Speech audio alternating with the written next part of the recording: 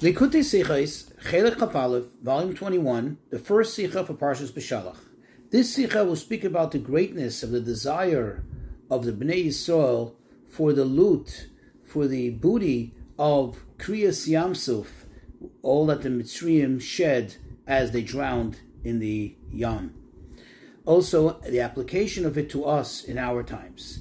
Just as a quick introduction, something to familiarize ourselves with, there's a concept called mitzvah oiveres, which literally translates a passing mitzvah versus a mitzvah that's not passing. And the issue is that if you have a mitzvah that is passing, meaning if you don't do it now, then there won't be an opportunity to do it later, or it's not going to get done at all. Then the rule is that can push off or could push away even a more important mitzvah, such as saying, for example, the study of Torah, which normally you cannot interrupt any study of Torah for any other mitzvah. Or even if somebody is actively engaged in doing a mitzvah, you don't stop one mitzvah to do another. However, if it's a mitzvah that's oiveres, that is going to pass and will not have any other opportunity for it to be fulfilled, especially by you, then the rule is that can call for a good enough reason to abandon, so to speak, one mitzvah and go do this mitzvah. So on the pasuk in chapter 15, verse 22, where it says, "Vayasa Moshe b'nei Yisrael miyamsuf," that Moshe Vayasa doesn't mean he traveled, but he made them travel away from the Yamsuf. This is after they experienced the miracle of the splitting of the sea. It tells us how Moshe almost forcibly made them go away. And indeed the Medrash says, and Rashi actually even quotes it, that Hesion Bal Karcham, he forcibly made them go away.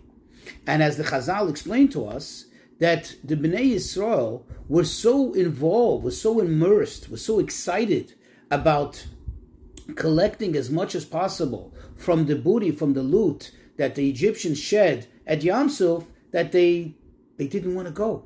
In fact, it was greater than what they took with them from Egypt. That's what the sages tell us. So it was so enormous, it was so great, they couldn't leave until Moshe forced them to leave.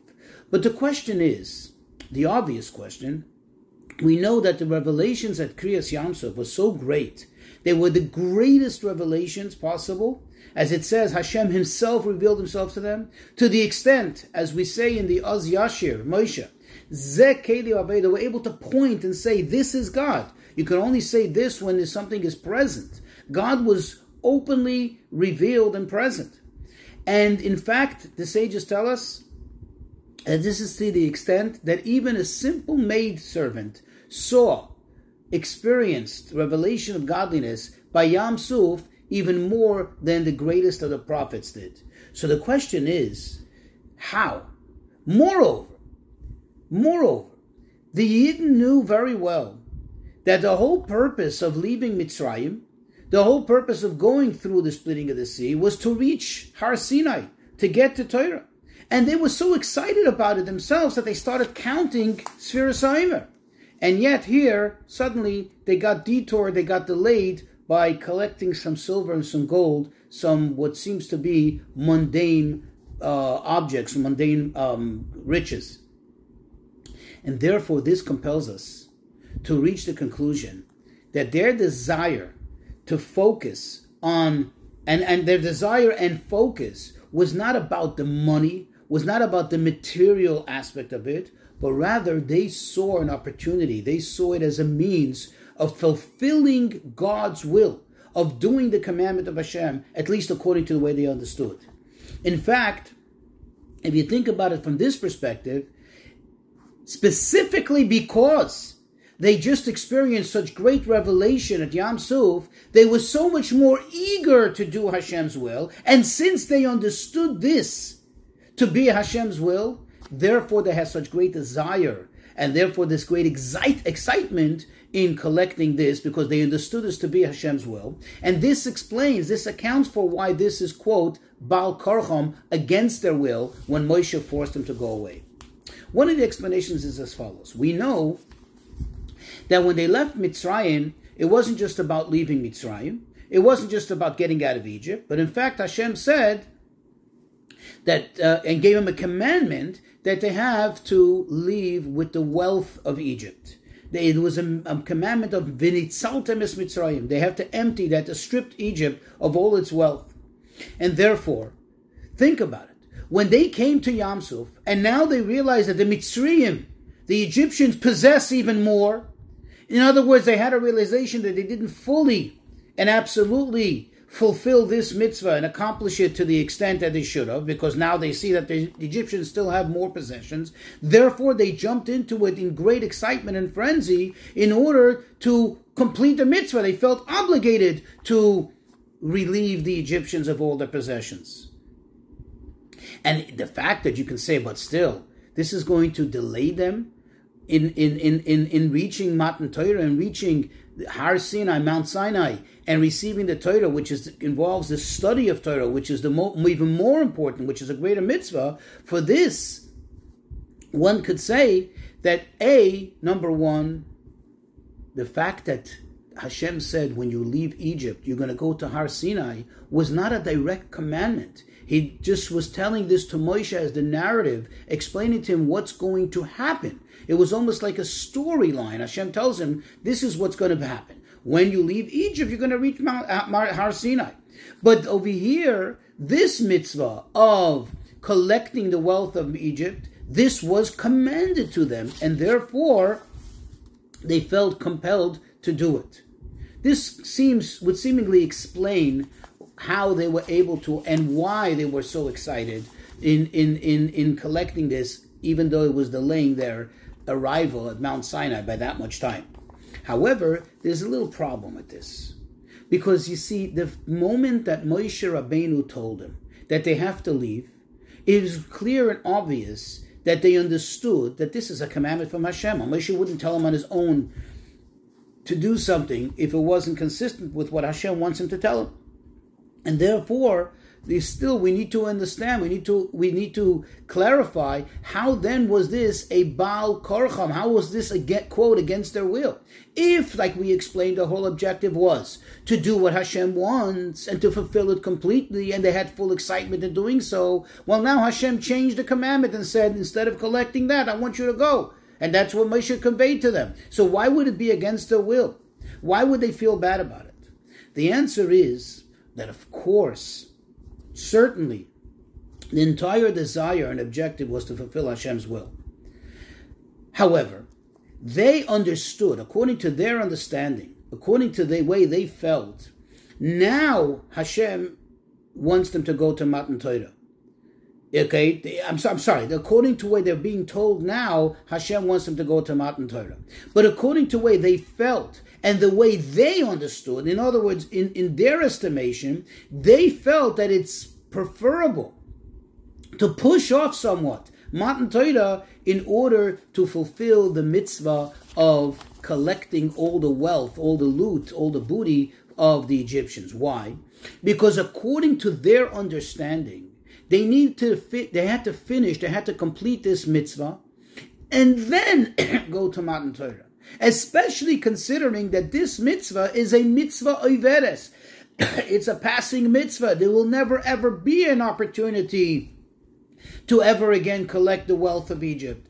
That is something which will never make itself available again. This mitzvah will never be available again. Whereas the mitzvah of learning Torah will always be there. And therefore they felt that they had to perhaps prioritize in staying here and delaying the reception of the Torah, thus the learning of Torah somewhat for a few minutes, for a little while, in order to fulfill this mitzvah, to accomplish it, and to finish it. That was their feeling. However, it was overridden by the fact that Moshe Rabbeinu said to them, no, you have to go. And that's why it's considered against their will, because it was against their feeling, against their understanding, the way they understood what is to be prioritized. And with this, we'll also understand another point. Why were they so excited? What was the excitement? What were they so excited about? They saw a little more gold and silver? But we know the Gemara tells us in Maseches Chayros that, quote, there was no Jew that didn't have with him at least 90 Libyan donkeys, like apparently the big, strong donkeys, loaded with silver and gold of the Egyptians. So what's the great excitement? Wait, you didn't see gold and silver? They were all loaded. They were all so rich. The poorest of the Jews had at least 90 donkey loads. The answer is that, of course, like we said before, they were out. Their only objective was to fulfill the will of Hashem. The money itself, gold and silver itself, the matter did not really interest them, did not concern them at all. Rather, in each and every article of gold and silver, or precious things, they saw another opportunity to fulfill Hashem's will. And therefore, they wanted to do even that, even collect that one more thing, even though to them it was nothing. To them it didn't mean anything from a material perspective. But they saw it as another opportunity to fulfill Hashem's will.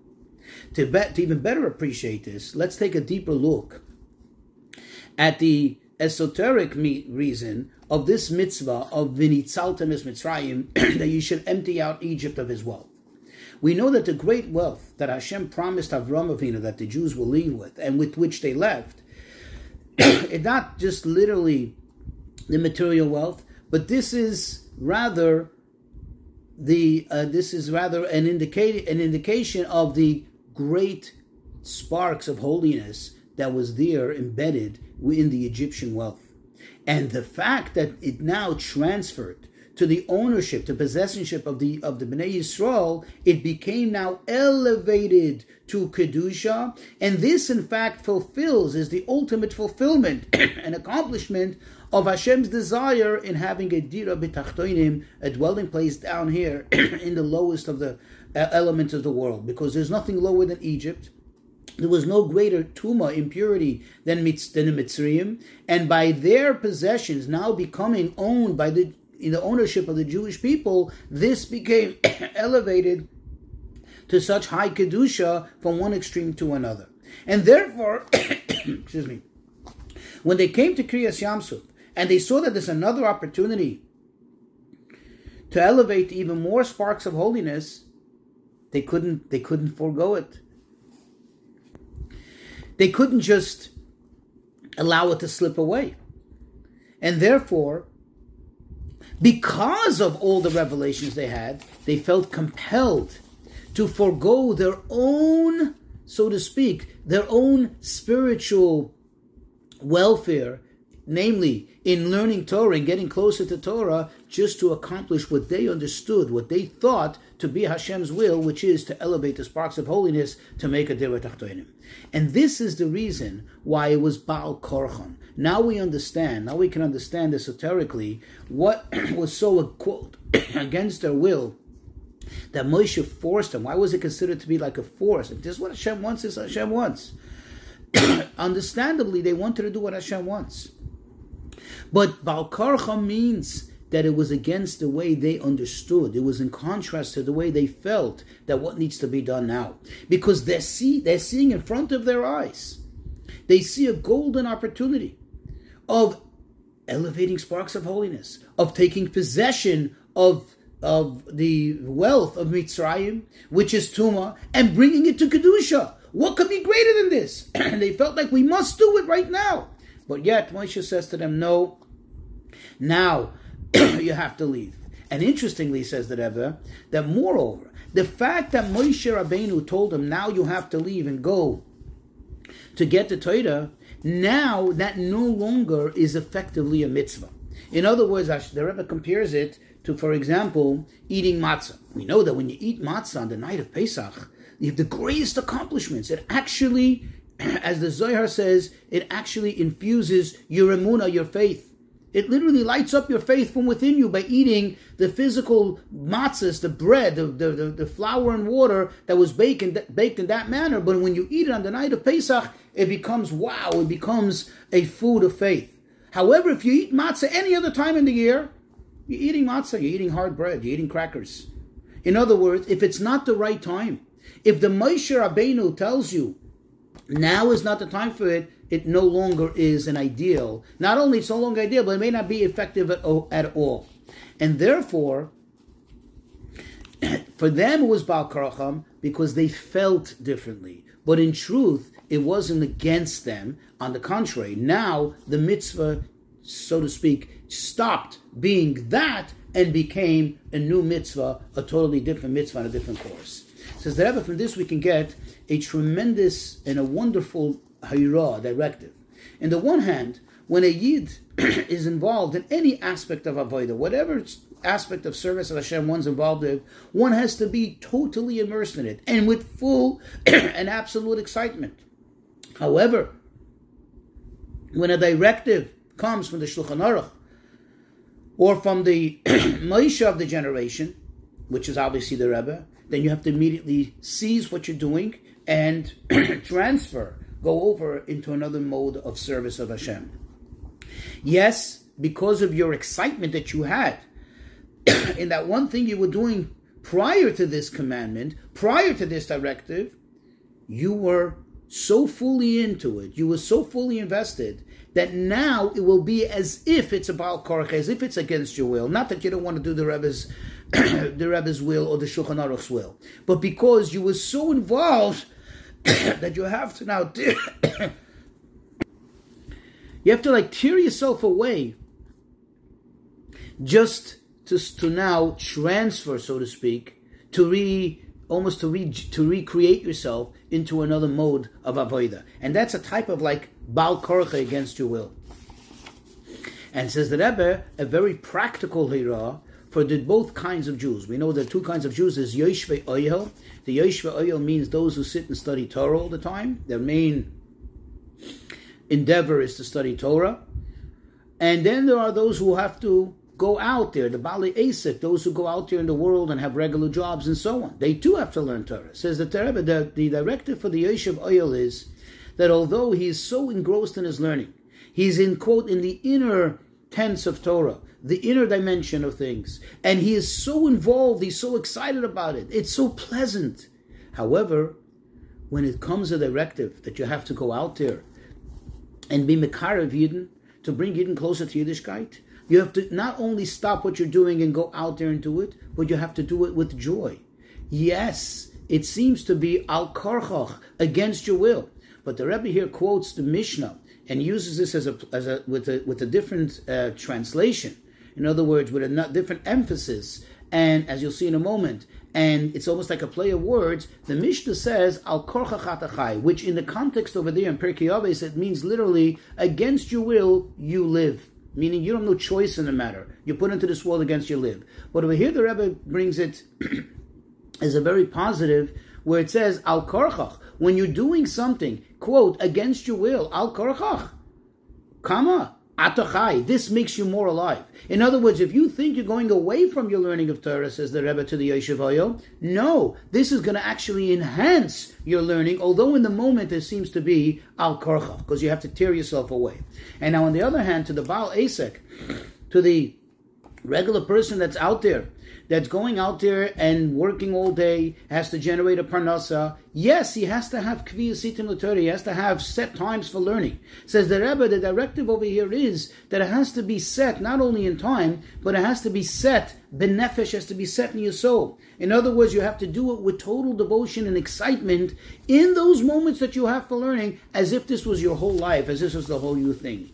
Now, a general hira for everyone is, Another takeaway from this is that even if somebody already had successfully been mekarev many Yidden to Yiddishkeit, and has been very successful at it, he elevated so many sparks of holiness, he can say to himself, listen, enough, I did already so much, now I can take a break, now I can take a rest. Says the Rebbe to him, no, every single Jew is another opportunity to elevate another Yid and bring him closer to Yiddishkeit, to elevate another spark of holiness, and you have no right to cease doing so, you have no right to stop it, until the Moshe of the generation himself comes to you and says, okay, you've done enough, now you can stop.